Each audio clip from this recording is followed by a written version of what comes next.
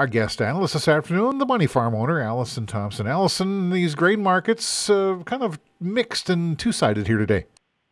Yeah, it absolutely was. Actually, a back and forth day. We started strong and early in today's session, thanks to wheat actually having some good gains today on some Black Sea rumors. Floating once again, reports overnight that Ukraine suspended their humanitarian corridor due to threats of attacks from Russia. But then it followed mid-morning by Ukraine denying those reports and claiming that the corridor does continue to operate. So obviously it's a developing story. We don't know exactly what's going on or what the true story is at this point. But either way, as it unfolds, we do know that the current corridor is not exporting the volumes that had previously been seen with the Black Sea Grain Initiative. So still remains to be unseen, but obviously the market's just cautious on trading too many of those Black Sea headlines once again and getting too worked up too early, because obviously reporting and things can definitely change pretty quickly. Otherwise, we had some good demand news this morning as well, giving us a boost early in today's session. Good weekly export sales and also a soybean sale announcement to China this morning.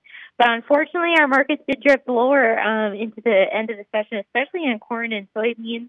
And again, I think that has to do with outside market movement as well. We did see stocks fall. The dollar hit a 3-week high here this morning, just falling stronger than expected GDP. And it just obviously weighed on the commodities overall.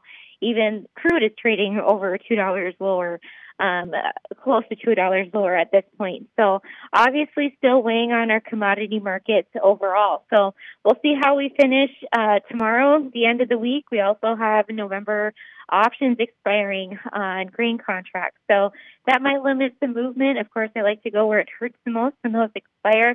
So we'll be seeing where tomorrow closes. It might be close to where we're sitting here today. How about livestock? What happened over there?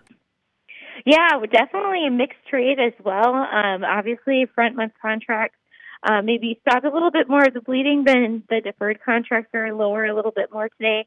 But again, outside market movement has a lot to do with that too. Obviously, concerns there. If we continue to see stocks and stuff struggle with economic concerns, we could definitely see livestock do the same. Anything else we need to be aware of or talking about?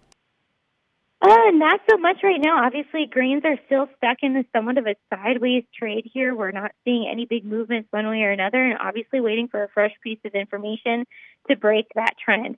And honestly, between now and Thanksgiving, we're not expecting a whole lot of fresh news to hit the market that we don't already know. So that leaves us very susceptible to obviously black swan events or anything else that could definitely spark some interest. But honestly, going through Thanksgiving now, we might be just setting up for a trading range before we get into the end of the year. Bears get Thanksgiving, bulls get Christmas. We'll see if it unfolds this year. The Money Farm owner, Allison Thompson.